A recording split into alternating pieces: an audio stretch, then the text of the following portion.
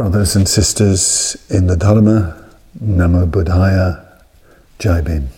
Jai Bhim.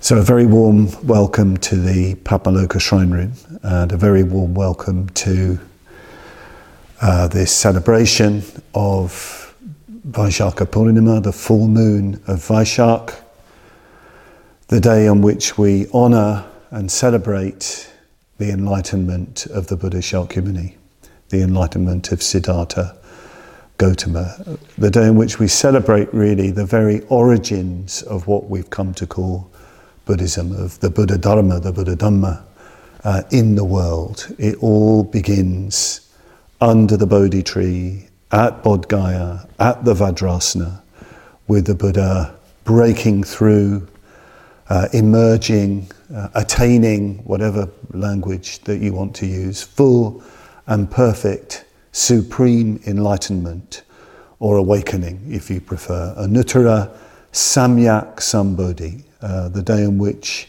the knowledge arose, the light arose, the eye of reality opened, the day on which the Buddha attained perfect liberation from the forces of birth and death, liberation from old age, sickness and death.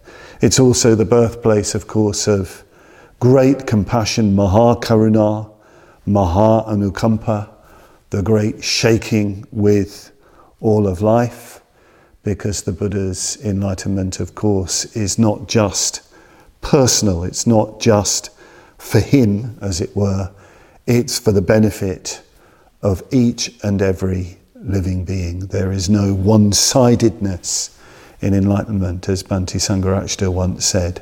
Enlightenment isn't one-sidedly to do with oneself, it embraces the whole of life. And of course, after his enlightenment, the Buddha spent the rest of his days until he was a very old man of 80, just spreading his Dhamma, communicating his liberating teaching out of compassion for the world, for the benefit and the welfare of all beings, of all men, of all women, whatever their circumstances, whatever their particular details of their life. It's very important that we honour properly Buddha Jayanti, as it's called in India, Vaishaka Purnima, Buddha Day as we call it here. It's so important that we celebrate these Buddhist festivals. And of course this year the celebration is very, very unusual because we're having to do it in small spaces, sometimes just with our families or communities or even on our own.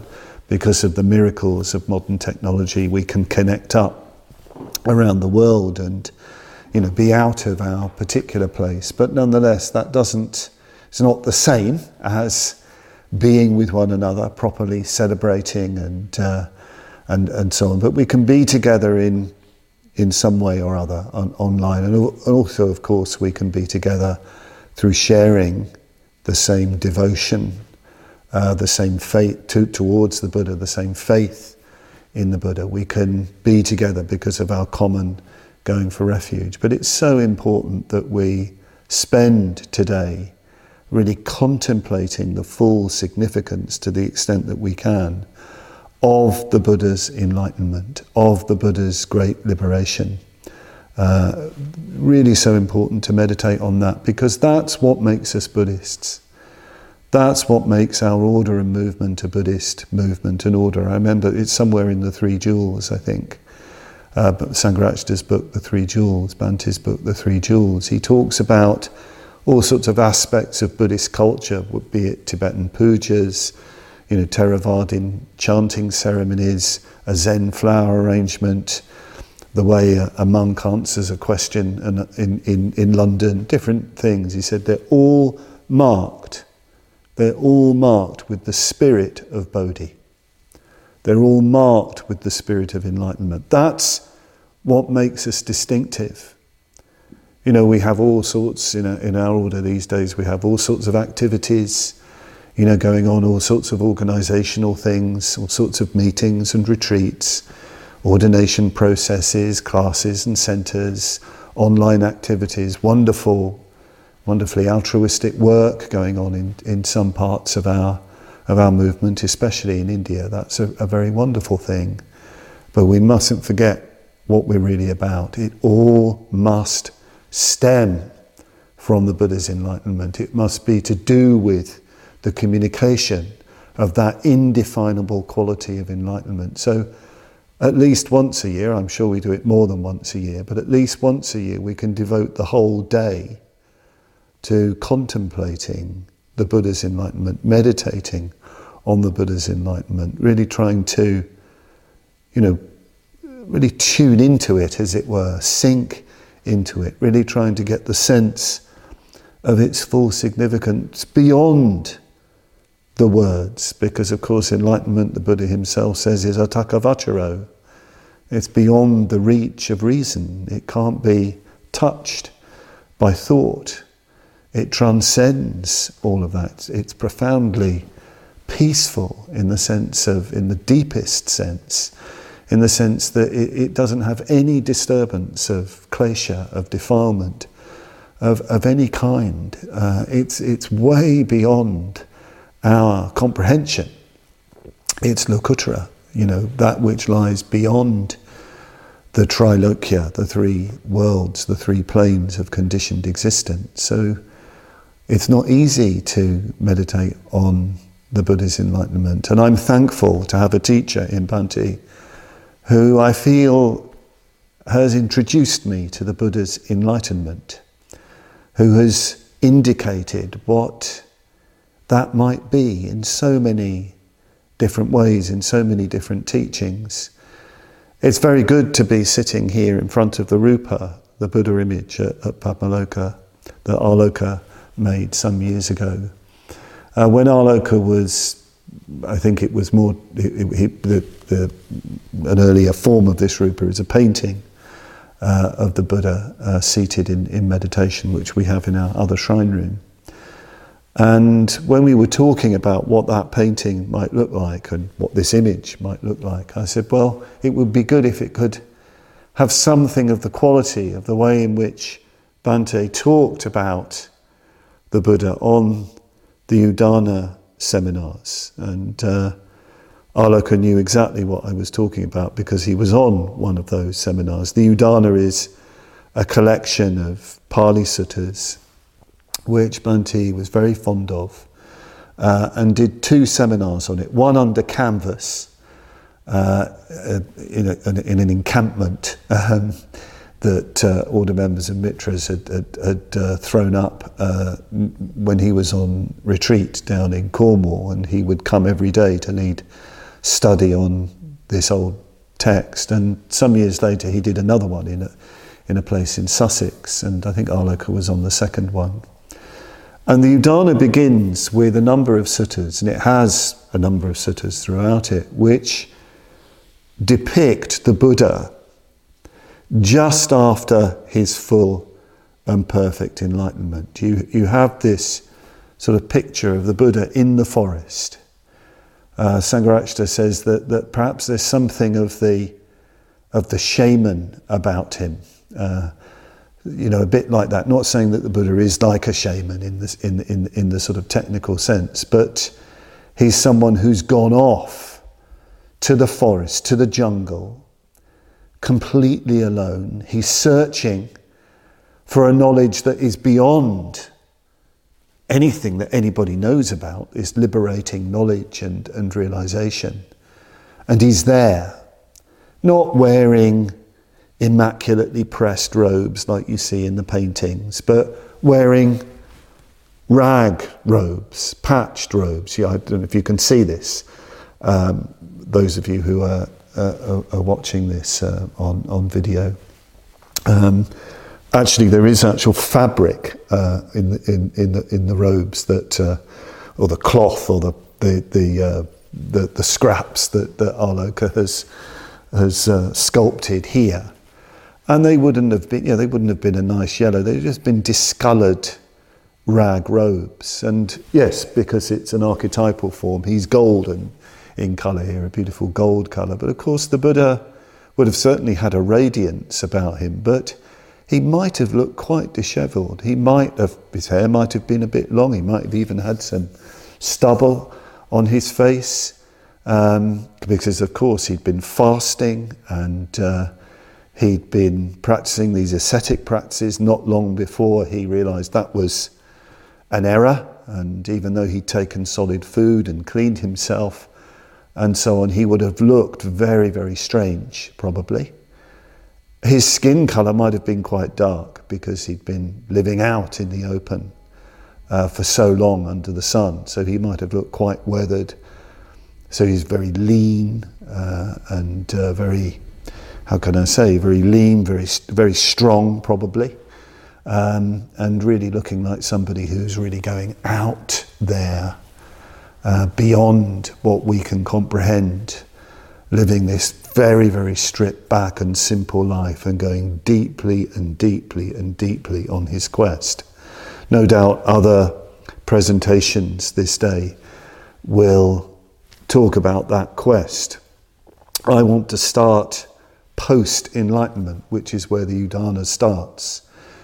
And the Buddha is said to have been seated beneath the Bodhi tree and various other trees for 7 days in one posture, enjoying the bliss of liberation. 7 days in one posture, enjoying the bliss of liberation. This is a hugely important detail. The way Bhante describes it, he feels that what's going on here is that after the great breakthrough, after the Buddha's seen directly in one flash that great process which he describes as a becoming, but of course it's beyond comprehension, a becoming, and how becoming is bound up with ignorance, but also seeing it as the means to liberation. But after having seen that directly, without words, he is liberated. He's liberated from all negative emotion or negative affectivity. He's liberated from all ignorance and all unknowing. And Bhante feels that after that there's just a period of very, very deep absorption. Very, very deep absorption before the, as it were, mind, in the sense of the reflecting mind, starts to come into operation and starts to articulate to himself what this might, how this might be described for the benefit of others, presumably, how this might be talked about. But this very, very deep absorption. And it's an absorption that is blissful. This is an incredible expression. The 7 days in one posture, experiencing or enjoying the bliss of liberation, complete liberation. There is no boundary to the Buddha's, whatever you call it, let's call it his consciousness. There is no boundary to his heart. There is no boundary to his being whatsoever. And that is blissful. It's ecstatic, even. That's what seems to be it's not seems to be, it's what the Buddha says it is. This great bliss of liberation. I think it's very important that we do remember that the Buddha's enlightenment is blissful. In the Dhammapada, he uses the phrase Nibbānam Paramang Sukhang. Nibbāna is the supreme bliss, the supreme happiness. And of course, everybody wants to be happy. We're all searching for happiness and satisfaction. Well, the Buddha says it is, Nirvana is the supreme bliss. But of course, it's a bliss like no bliss we can possibly imagine or comprehend, because it's completely outside of the framework of self and other, subject and object. It's completely liberated from that framework. So there's this very, very deep absorption. So we really have to picture this, really try to imagine this deep absorption that the Buddha is undergoing. And yes, the deep absorption and then the reflection on his enlightenment takes place under the Bodhi tree. But as the Udana goes on, it describes other experiences. It's very interesting, again, I think it's in the Three Jewels, Sangharakshita says enlightenment isn't sort of one experience, to use that word, but it's a whole sequence, a whole unfoldment of, as it were, experiences that the Buddha undergoes. So it's very important that when we contemplate the Buddha's enlightenment, yes, we contemplate the dawning of the Trividya, the three knowledges. It's very important that we contemplate the Gaurava Sutta, the reverencing Buddha, the grateful Buddha when the Buddha contemplates the Bodhi tree that has protected him. And of course, it's so important, to contemplate the Buddha's encounter with the haughty Brahmin and making it clear that his teaching has an impact socially on the whole social structure, that he doesn't accept the caste hegemony that was present in his day. And of course, it's important that we contemplate Brahma's request and the emergence of great compassion. I want, though, to focus on another very, very important description of the Buddha's enlightenment, unfolding enlightenment, a very mysterious event. Very mysterious, highly symbolic. And perhaps, the meaning that I'll draw out of it, I don't even know if it's the right meaning. Perhaps there isn't a right meaning, because it is such a mysterious incident. And thankfully, Bhante has done with so many things, has opened up what its significance might be. But there's no end to the significance of these stories. So let's try and open up this particular account, this particular story. So in this story, the Buddha is not beneath the Bodhi tree, he's beneath the Mucalinda tree. The Mucalinda tree, not far from the Bodhi tree, but he's under the Mucalinda tree, he's just realized full enlightenment, and he's seated cross-legged for 7 days, enjoying the bliss of liberation. And the text says, "Now it happened that there occurred, out of season, a great rainstorm, and for 7 days there were rain clouds, cold winds, and unsettled weather." Now the Buddha's enlightenment happens in May time, our May time, Vaishakha Purnima. It's very, very hot. It's the extreme of the hot season.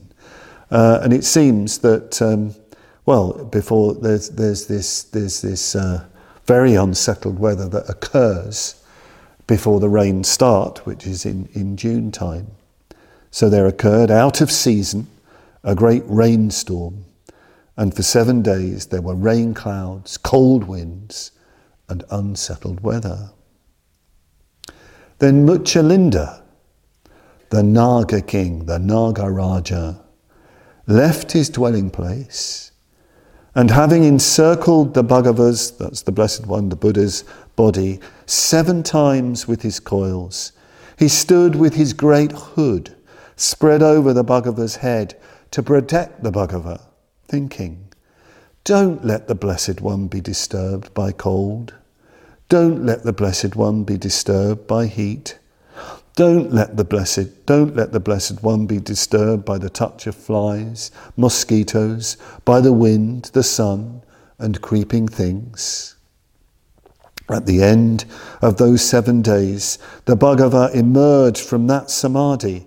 Then Mucalinda, the Naga King, seeing that the sky had cleared and the rain clouds had gone, removed his coils from the Bhagava's body. It's a really mysterious incident, isn't it? So Mucalinda, this Naga King, he comes out. So he's a great snake. I mean, Nag in India to this day is the cobra. You have these Naga Rajas, these great cobras. And he comes out from his place in response to this unsettled weather, which is soaking and chilling the Buddha. He comes out and wraps his coils 7 times around the Buddha, and his great hood comes over the top of the Buddha to protect him from the rain and the wind. You sometimes see depictions of this in Buddhist art. So let's just reflect a little bit on the Nagas. Yes, they're snakes. You see them in India. I used to live at, go and spend a lot of time at Bhaja Retreat Centre near Pune, and most days you'd see a snake of one kind or another. You'd have to be very careful because some of them were very, very poisonous. They're very much a part of Indian life, especially if you're living, out in the villages, or you're out in the forest or the jungle or at a retreat centre. Snakes are a part of your life. And of course the Buddha and his disciples, they lived in the forest.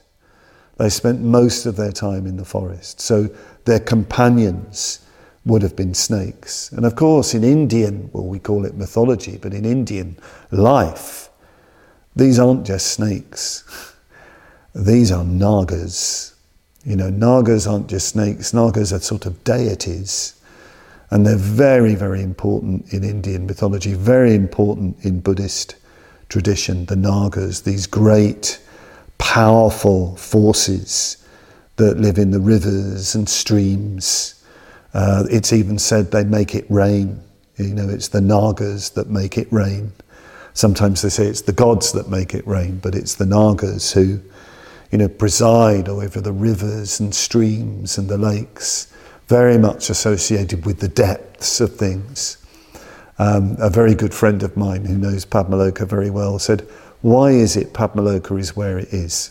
And I said, "Well, what do you mean?" He said, "Well, why is it next to a great river, the River Yare? Why is it amongst all the swamps and the Norfolk Broads?" He said, "It's because that is where the Nagas are. And you have to have Buddhist temples where the Nagas are to keep an eye on the Nagas, these great forces, because if you don't keep an eye on them, if you don't develop metta towards them, they might do damage, they might do, difficult things." And he really believed this, he wasn't making it up. So it isn't an accident that Padmaloka is here, according to him. We are in the realm of the Nagas. We've even got, let's just say Padmaloka's water table is very high, and there's water very close to our basements and floors and so on.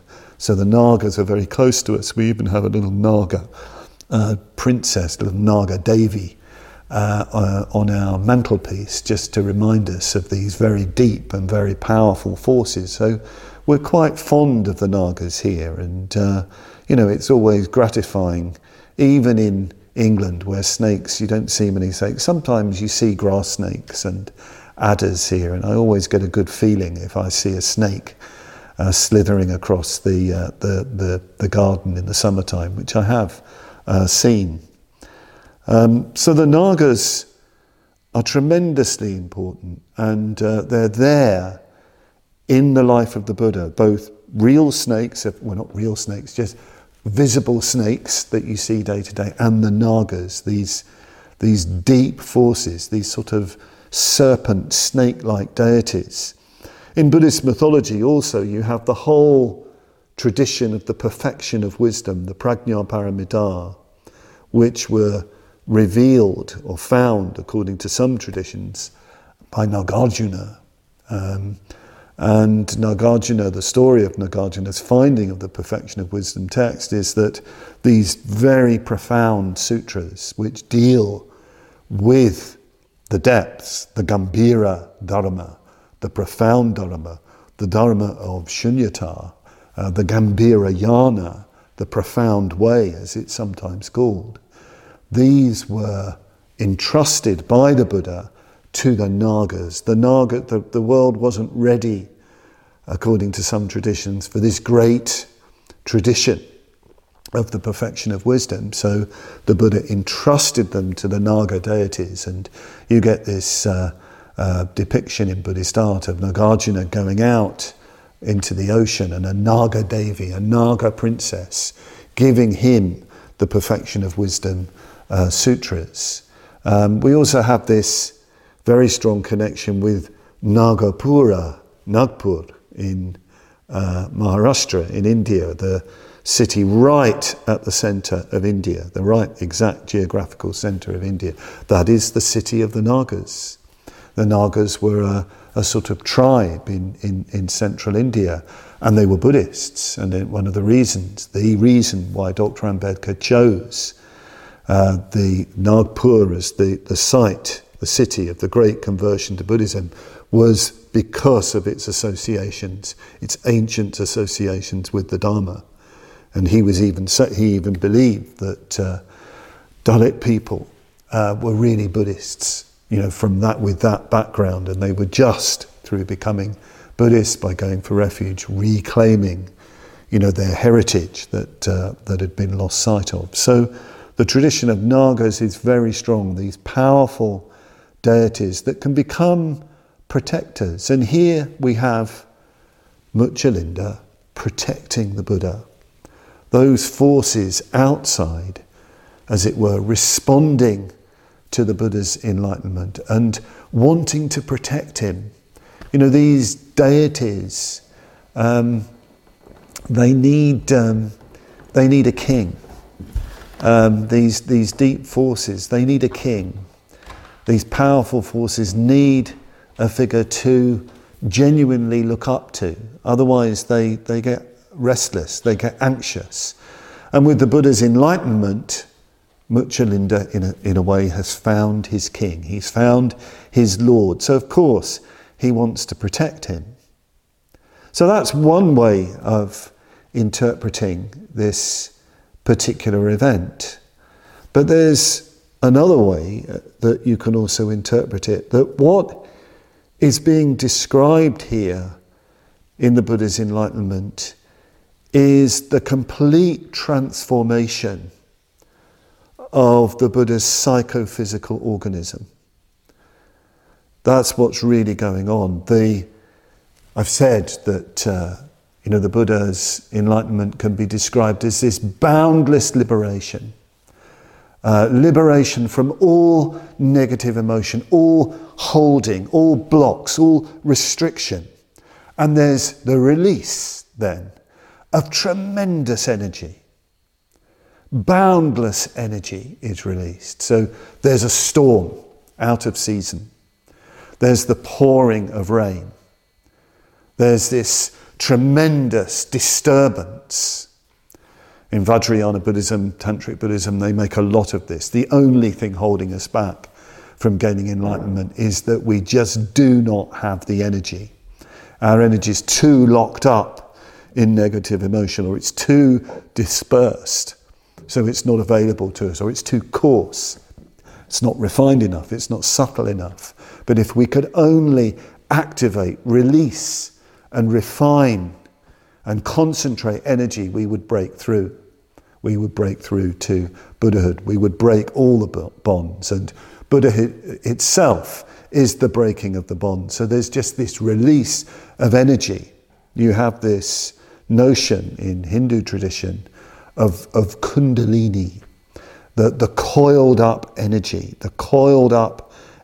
and that's the Kundalini is associated with the Nagas. It's sometimes called a sort of serpent energy. So you could see the wrapping of the coils of the snake of Mucalinda 7 times around the Buddha as the Kundalini rising up through the 7 chakras as you find in some systems of the subtle body. And you're just getting this purification, transformation of all the energies, and the hood represents the unfolding of the 1,000-petaled lotus chakra on the crown of the head. The Buddha didn't teach that system, but it's very suggestive of that.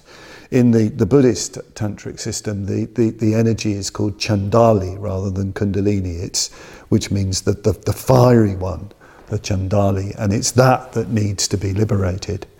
But however you call it, however you describe it, I think that's a very good reading of this particular story. It's the reading that, again, that Bhante, that Sangharakshita gives in the Three Jewels, that enlightenment is the total transformation of one's entire psychophysical organism. Enlightenment isn't just mental. It's not just in the head. It's not an idea. It's total transformation of our entire being. And our entire world come to that, because one of the things you've also got going on here is the inner and the outer. The inner and the outer. Yes, I believe Mucalinda is a Naga King, as it were, out there, a force to connect with, to communicate with, that is responsive to someone's enlightenment, someone's growth and development. He's also inside. You know, in ancient traditions, the outer and the inner reflect one another.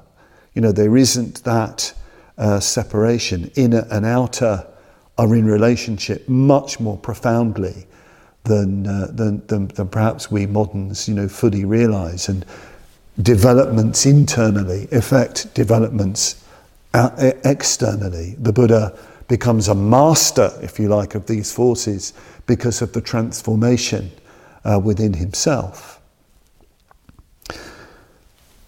And the rain pouring, you could see, as the sort of the descent of the blessings of reality itself. Rain and water are often associated with blessing, and the Buddha is known as Bhagava, the blessed one, the one filled with blessings, and it's the blessings of reality. It's not coming from any other source. So you can read these things into this particular story, and it tells me, it communicates to me the vital importance of the total transformation of our being in our Buddhist practice. It's not just about having some nice ideas and having some nice Buddhist sentiments. So much more has to be involved. So much more has to be involved internally. So much more has to be involved externally.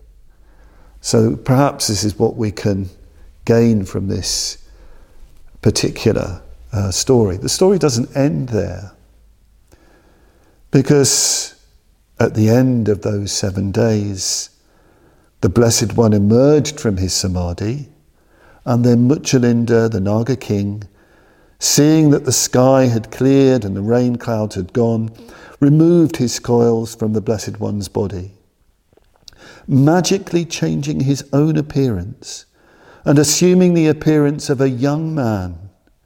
He stood in front of the Blessed One with his hands folded together, venerating him. So the great Naga King, the great snake, changes his form having done that. He turns into this beautiful youth, this beautiful young man, 16 years old. The Pali word for the young man, the youth, is Navaka, which means new, the new one, the new one, the new one.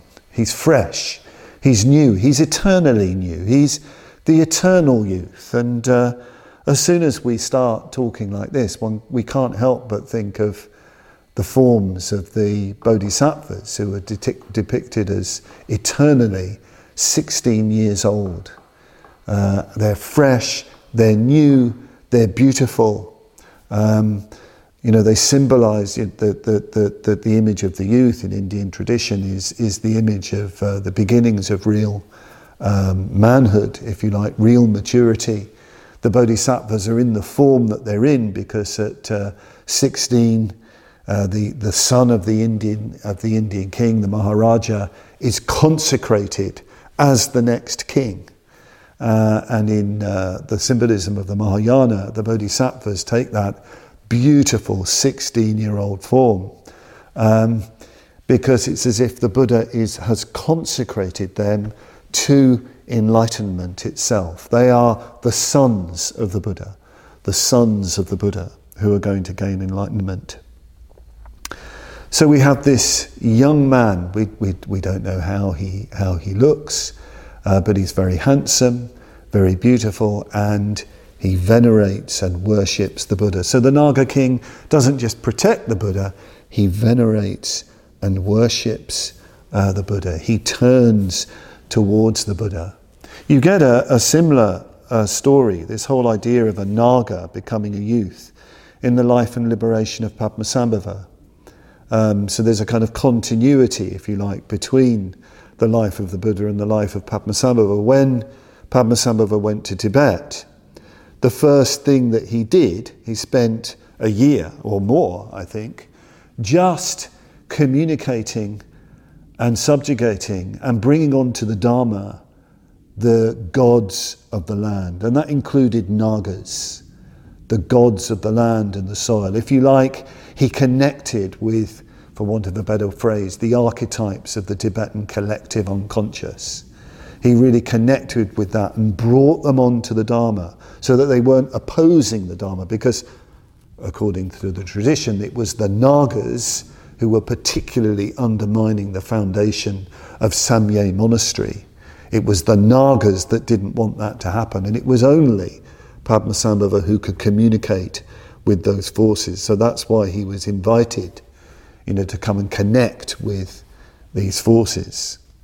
So here's a story. It's about Naga King chalk colour. To test the Guru, the spirit of the Argalis plateau took on the guise of a white reptile and blocked his path. The head reached the district of the Uyghurs, while the tail coincided with the Sog River of Khams and Gyamotang. With a staff, the Guru transfixed the serpent through the middle. You are the Naga King chalk colour, king of the Gandharvas with the 5 hair coils. Depart and prepare yourself to make a circular oblation. The spirit fled to the ice-cold snows, but the snows melted, and when the greenish ice had given way, the black mountain peak could be seen. The spirit could withstand no longer, so he served a circular oblation, decked out with dainties, and changing into a youth, a child, wearing a turquoise hairnet and a turban of white silk, he did obeisance and circumambulated. He gave the heart of his life, and having been bound by oath, he was given 100 treasures to watch over. As his secret name, he was called Major Vajra of great power. So this exquisite description, changing into a youth, a child or a youth, wearing a turquoise hairnet and a turban of white silk. And Padmasambhava gives him 100 treasures to look over. These are probably hidden teachings and ritual objects for later generations. But again, you've got this image of a serpent deity, a Naga, turning into a beautiful youth, worshipping the Guru and wanting to support the work of the Dharma. So there's so much here. You can again take it as the taming of these forces in life, in our unconscious, if you like that psychological reading, or within the world itself, within the entire world itself, within the total minds and hearts of the world in which the Buddha moved. But I think you can also interpret it in another way. One of the ways I see this is what the youth, in a sense, could represent, symbolize, and there's so many ways of interpreting. This is the Buddha's mind now. His mind will always have this new, fresh, sparkling quality, this ever creative energy and quality. And that's the sense you get, because after the Buddha's enlightenment, there is this tremendous energy that motivates the Buddha, that keeps going throughout the Buddha's life, that takes him to connect and communicate, with so many different kinds of people. And that energy is always fresh. Doesn't matter what happens to his body. And at the end of the Buddha's life, when he's an old man of 80, he says he's weary. He's physically weary. He's in terrible pain. He says he's like an old cart that can only keep going by being bound together with bits of rope. It's very hard for the Buddha physically, but his mind is as bright, as clear, as pure as it ever was. And he is concerned to connect with anybody and everybody. He takes the Dhamma into new places. Why did he enter Parinirvana at Kushinagara, that out-of-the-way place? It wasn't one of the main places where his disciples were. It was just an old town. Well, it wasn't really even a town. It was just a village, really, in an obscure part of northern India. What was he doing? He was taking the Dharma to new places, to new people, because his mind, his enlightened consciousness was as fresh and as young and as new, not new in the sense of novelty or originality, new with a capital N, in the sense of the latest, most beautiful thing, fresh and sparkling in the Dzogchen Hatha Yoga tradition of the Nyingma. They use wonderful metaphors for the quality of enlightened awareness. And they use metaphors like sparkling, fresh, new, pure, luminous, lucid, and ever creative. So that's the Buddha's mind. That's the Buddha's quality. He is completely spiritually reborn. This particular story doesn't end there, because every story in the Udana ends with an Udana. Udana means the upward moving breath. It's the utterance which is coming out of tremendous inspiration. Bhante Sankarakshita says that an Udana comes out of being deeply moved, profoundly moved by what has been seen by the Buddha in this case.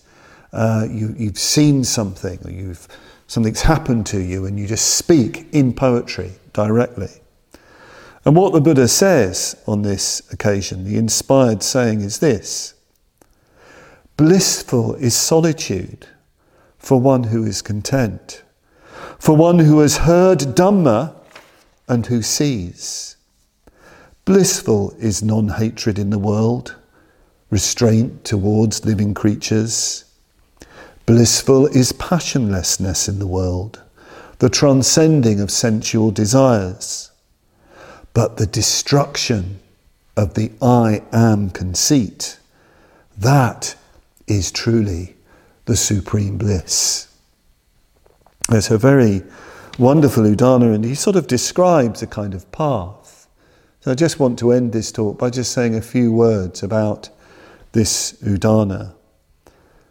First, it's just, of course, just a statement of the Buddha's enlightenment in response to this experience that has gone on. But I think we can also discern in it a path for us.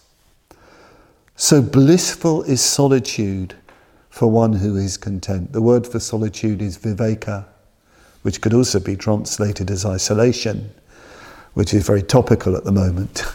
It could be translated as detachment, withdrawal. Viveka is incredibly important in Buddhism. It's mentioned a lot, this sense of withdrawing, from the outside world, going into retreat, being alone in retreat, turning away from the usual distractions. But there's a deeper viveka. The deeper viveka is the removal from, as it were, the lower mind, being caught up in the hindrances. That viveka is the emergence of dhyana. So, of course, the Buddha is blissful in solitude because he's supremely contented. He really doesn't need anything at all. He is the supremely solitary one because he is like no other, because he is completely liberated and his mind has no boundary. So he's supremely contented. Of course, for us on the path, it's not going to be immediately like that. We have to learn to be contented and satisfied when we're alone, when the usual things are taken away from us. And that can be a bit of a challenge for people at the moment. But we have to learn to positively withdraw into ourselves. And this is, of course, where meditation is so important. Withdrawing from, taking our energy out of the hindrances, craving, hatred, delusion, jealousy, all of those things, fear. We withdraw from those things and we occupy our mind with a positive object of concentration. I think particularly important here is Padmavajra. Really concentrating on the well-being and happiness of ourselves and others. That's a wonderfully positive object on which to meditate. Especially at the moment, we need to be particularly concerned, I think, with Padmavajra practice, developing loving kindness, yes, for ourselves and others, and learning to be profoundly contented and satisfied with our solitude, even though we're being imaginatively connected with so many others. Blissful it is for one who has heard Dhamma and who sees. Well, of course, for the Buddha, hearing of Dhamma is hearing reality, the truth, because there's no formulated Dhamma really at this point. There is just the supreme, direct reality. It's interesting, the metaphor of hearing, Sutta. Thus have I heard. And this is, of course, the first level of wisdom. But it is also, I think, a description of profound receptivity, profound opening up to the Dhamma, of really listening to what's there. You know, in a way, that's the description of the Buddha's enlightenment. As he moves in the direction of enlightenment, first of all, he enters the dhyanas, the different dhyana states. His consciousness is just becoming profoundly open, profoundly receptive, because it's becoming purified and concentrated and vast. So he can really, as it were, hear, listen to the true nature of things, really take in the reality of things. The Buddha, it said, changing the metaphor, sees things as they are. The Buddha's Dhamma is not adding on anything to life. It's just what's there. So it's blissful for one who has heard Dhamma, who's heard reality, and who sees. Both metaphors are here, hearing and seeing what's there. For us, of course, we might be able to do that, but probably we're going to need to hear what the Buddha actually teaches. We need to listen, really take in what his teaching is. The classical, Buddhist doctrine, the Pratitya Samutpada, the Lakshanas, the Viparyasas, the Four Noble Truths, and so on and so forth. Really take those in. Really meditate on those things and then see them. See them there before you. Turn that listening, that hearing, that contemplating into living experience, into direct knowing. But then the Buddha says, blissful is non-hatred in the world, restraint towards living creatures. So it's not just about wisdom. It's about love. I've already talked about the Padmavajra, but here the Buddha is describing that his natural metta, his natural loving kindness for all beings. And there's natural restraint. There's no intention to harm any living being whatsoever. There is just this natural loving kindness. There's not a hint of ill will, aversion, hatred anywhere. There's just this free-flowing loving kindness flowing out to beings. It's very important, I think, that when we meditate on the Buddha, that we meditate on the Buddha's metta, the Buddha's maitri, his loving kindness. In some ways, the language of compassion can be so profoundly misunderstood because people can often get very sentimental and indulge in sort of pity when they use the word compassion and feel it's about being sad at other people's sorrow. the starting point for any response to any human being is loving kindness. And the Buddha had supreme loving kindness. It was just flowing from him. Naturally, he didn't have to think about loving kindness. He was just doing it in all of his behaviour. So yes, loving kindness for all of life, not just for human beings, not just for all human beings, but for every single living being whatsoever. Blissful is passionlessness in the world, the transcending of sensual desires. So this is profoundly blissful. Passionlessness is the translation of viraga. Raga is passion, very intense craving and passion. Viraga is a negative prefix here. So the absence of all passion. It doesn't mean that the Buddha doesn't have strong positive emotion, transcendent emotion like metta. It doesn't mean that. It doesn't mean that he's sort of, as it were, bloodless and dull or anything like that. It means, I wonder, in fact, if the word viraga is translated into Tibetan as chatral, as in Chatral Sangye Dorje, Bhante's teacher. Chatral means without concerns. Without concerns. Complete freedom from worldly concerns of any kind. That's why Chatral Sangye Dorje was given that name. I don't know who named him with that. It wasn't a personal name. It's a very unusual appellation from what I've heard. To be a yogi without any concerns, without any worldly concerns at all. So there's a kind of spontaneity in the best sense, and not getting caught up and bound up with all the trips and games that people play and all the rigidity and planning that people get into, but responding naturally, to what arises. I wonder if Chatral is a translation of viraga. Certainly in Indian tradition, you have the viragin or the vairagin, which is the name for a renunciate. A renunciate is somebody without this worldly passion, and again there's this sense of freedom. But the destruction of the I am conceit, this is the next verse, that is truly the supreme bliss. So the I am conceit, making yourself into someone separate from others. This is the most supreme bliss of all. When you remove that, when that goes. Conceit is analysed very profoundly in Buddhism. Mana is the word in Pali and Sanskrit. There's the conceit is the view that you are superior to others, the view that you're inferior to others, the view that you're equal to others.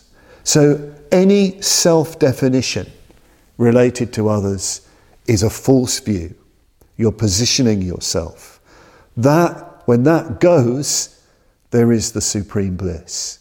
There is the supreme bliss. A lot of the time, we're very, very concerned about how others see us, how they relate to us. We can be very concerned about our position in relation to other people. This is the manifestation of self-clinging, of ego, of a real and fixed idea of self.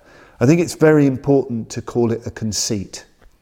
Sometimes I think the language of not self is too bland, it's too metaphysical. We need to name what the view of having a self really is. It's conceit, it's pride, it's arrogance, and it can take any of these forms. Either, I'm so inferior to you, or I'm looking down on you, or insisting that we're all equal. In the enlightened man, there is none of that. None of that positioning. What a relief. What a wonderful thing to put down that burden.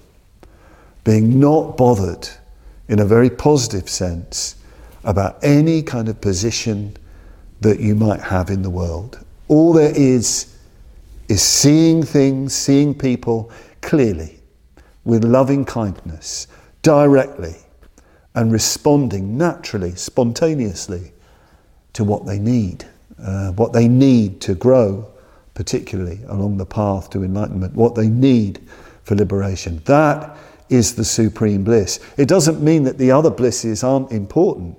You've got a path here, haven't you? You've got a path of solitude and contentment. You've got a path of listening or studying the Dhamma and seeing the Dhamma. You've got a path of loving kindness to all that lives. You've got a path of removing, passion and attachment, passion in the sense of defilement and craving and so on. And you've got a path that results in the complete transcendence of self and other, grasper and grasped. No position, nothing like that. Just the full expression of Buddhahood in relation to whoever you meet, without any self-consciousness, any sort of thought of who I am, who you are. Just immediate, unimaginable that. So that's our exploration of the Mucalinda Sutta from the Udana. It's a very, very rich sutta, and I'm giving you a reading, and I'm sure on this day as you contemplate this particular story, there'll be other things that occur to you. The more interpretations and readings, the better. I just want to end though on a note of loving kindness, a note of metta.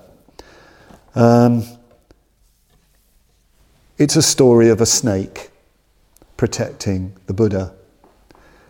And I said earlier on that the Buddha and his disciples lived side by side with snakes and all sorts of wild animals. And there's a lot of emphasis on loving kindness in the suttas for the animals that are around them, the creatures that are around them. And it's very important to remember that.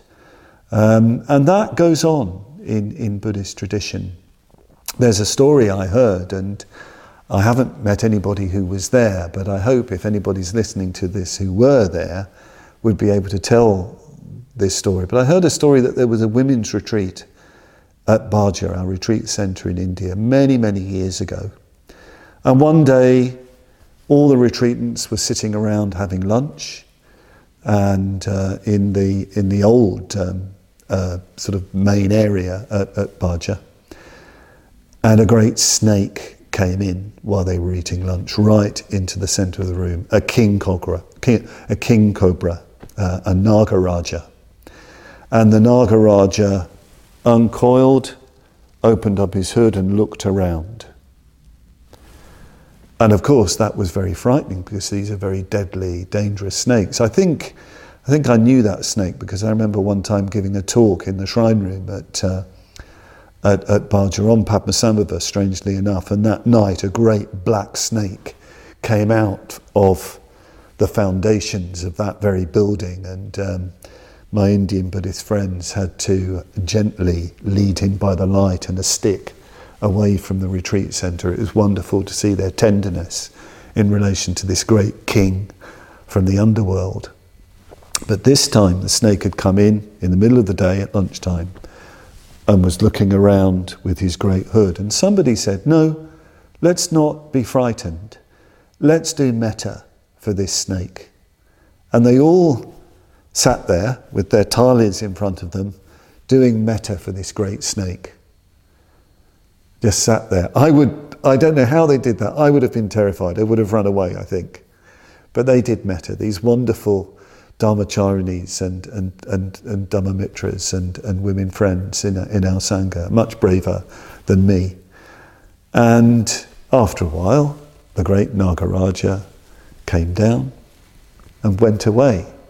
So it still happens, this closeness to these great creatures, in our environment, in our world. And the more metta we have, the more they'll be responsive to us, the more we'll feel connected with them. And there is a sutta. It's a kind of metta sutta called the Ahina Sutta. It's one of the paritas, the protective suttas.